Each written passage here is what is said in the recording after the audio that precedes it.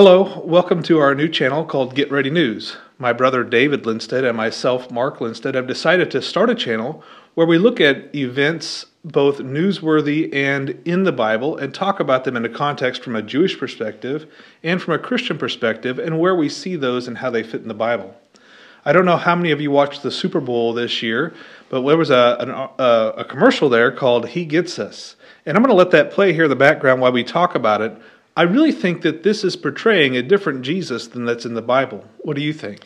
Absolutely. This appears to be different people washing unknown people's feet. Nothing directly like what the Lord did. The Lord washed his disciples' feet. It wasn't just anybody off the street. It was a disciple of his. Well, what about those who say, but Judas was in there and Peter was in there and Peter denied Jesus? Well, that's a good point, that why would Judas be in there? Well, I think Judas is like a tare among the wheat. He was somebody that was a professing Christian, but not a possessing Christian. So he's not openly living in sin. Exactly. He's trying to conform and he's trying to look like a Christian with all the evil that he was doing. Yeah, and then Peter, of course, well, he denies Christ 3 times. He washed his feet. Absolutely, but we ourselves don't live without sin. Just because we're saved doesn't mean that we're sin-free. We have the power of sin is not over us anymore. We have freedom from sin. Well, remember, Peter says, well, if I can't have any place with you without this, then wash my whole body. And what does Jesus say? Absolutely not. Those who are already regenerated only need wash their feet. Right. This would speak of coming to the Lord and confessing a sin that you had done. Not that you needed to be resaved, but just to restore the fellowship between yourself and God. Yeah. Oftentimes we hear people say, well, Jesus hung out with sinners. And I think that's a little bit misrepresentative of Jesus. If we look in Matthew chapter 14, we see that we're talking about the death of John the Baptist. And here we see that the disciples take his body, they bury it, and they tell Jesus what happened. And Jesus does what? He retreats to Galilee, and he takes a ship across the sea. And it says that the crowds, or the hordes of people, followed behind on ground. So I don't think that Jesus spent time with sinners. I think sinners spent time with Jesus. I think there's a difference there. Absolutely. There's several times in the Bible, maybe 2, where Jesus was proclaimed to go and visit with sinners and sat down with them. And they would just be publicans and tax collectors and people like that. It's not like that he went into a brothel or into a bar. When we were talking earlier, there's a show out there, a series called The Chosen, and I find it interesting that they portray Jesus going into a bar and rescuing Mary Magdalene. And I don't think she was a prostitute or a barmaid. She didn't come from that type of a background. In fact, I think history suggests she may have been a well-to-do person, one of wealth. Exactly. As we visit Israel, we do several tours to Israel, I've seen Magdala come out of the ground. And there's a lot of evidence to say that she was actually a well-to-do businesswoman, probably in the fish business, believe it or not, the same type of fish that was used in the feeding of the 5,000. Interesting. The other thing I noticed is this video does show at the end, it says Jesus didn't hate. But I also see that Jesus was very, very explicit to people that were committing sin and convicted them of that sin and told them they were doing wrong. Well, you don't try to stone people that are just loving you. Oh, absolutely. But you do try to stone people who are saying, stop doing your sins.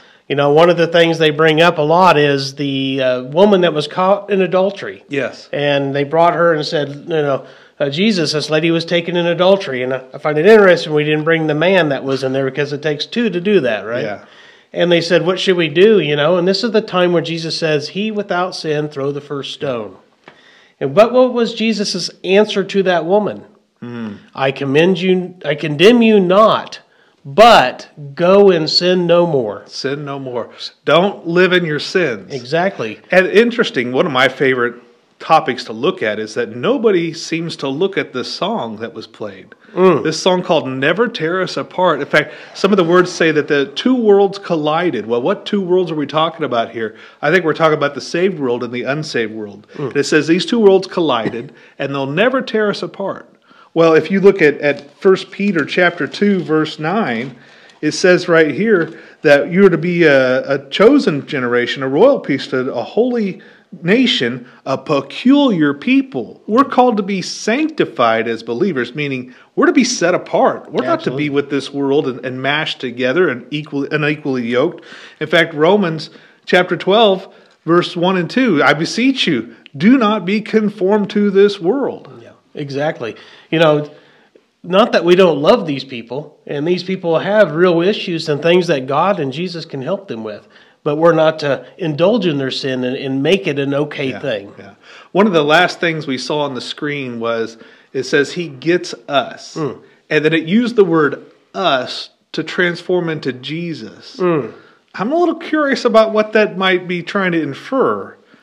Absolutely. That's something, the first thing that comes to mind to that is, most people that are not part of God or wanting to be part of God have nothing to do with God. Yeah. And to try to put everybody in the world into that slot is a misnomer. Well, and then could it be alluding that we are gods? Oh, we see that in all sorts of different cults. Wait, I saw religions. That I wished I had the video with me right now. There was a priest who was giving a sermon, and he says, I don't need these mythical writings. Yep, I saw that I video don't need these mythical writings. I am the miracle. Exactly. And, man, how blasphemous can you get? To think that you have the divine insight when the Bible says it's completed and there's no more words given. Yeah. I don't know if the He Gets Us movement is trying to be misleading or if they're just misled themselves. I don't know them well enough to discern that.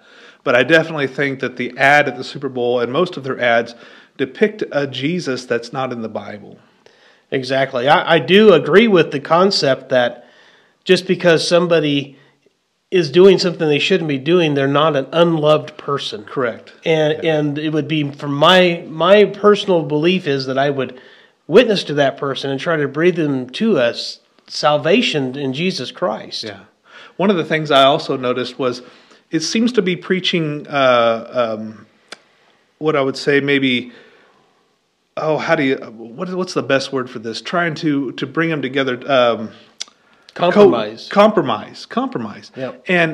But the interesting thing is all the compromise is going from what might be considered morally right, from the police officer, from the priest, from the suburban mother, to the people who are different or who are against morality, but never once did it show someone from the other side washing the feet of somebody else. That's a good point. I didn't think about that. So like I say, I don't know the heart of this movement. I don't know who they are. I just know that the Jesus that they're projecting in these commercials probably isn't the Jesus of the Bible, in my opinion. Yeah, and I look at it this way also. Every sin has to be paid for. Yeah. And Jesus died on the cross and paid for every sin. So just because I'm not going to be held accountable for the sin that I do doesn't mean that sin was not punished for, and Jesus took that Amen. Punishment. Amen. If you've ever come to that point in your life where you made that, I hope you have. If you haven't, it's a really simple thing. To be saved is one of the easiest things I think I've ever done in my life. Absolutely. It's as simple as believing that Jesus came to earth as a man. He lived a sinless life, that he went to the cross and he suffered the death of the cross for your sin and for my sin, and that he rose again the third day and is now seated at the right hand of the Father, waiting to call us in the rapture. Amen. And if you haven't done that, I beg that you do.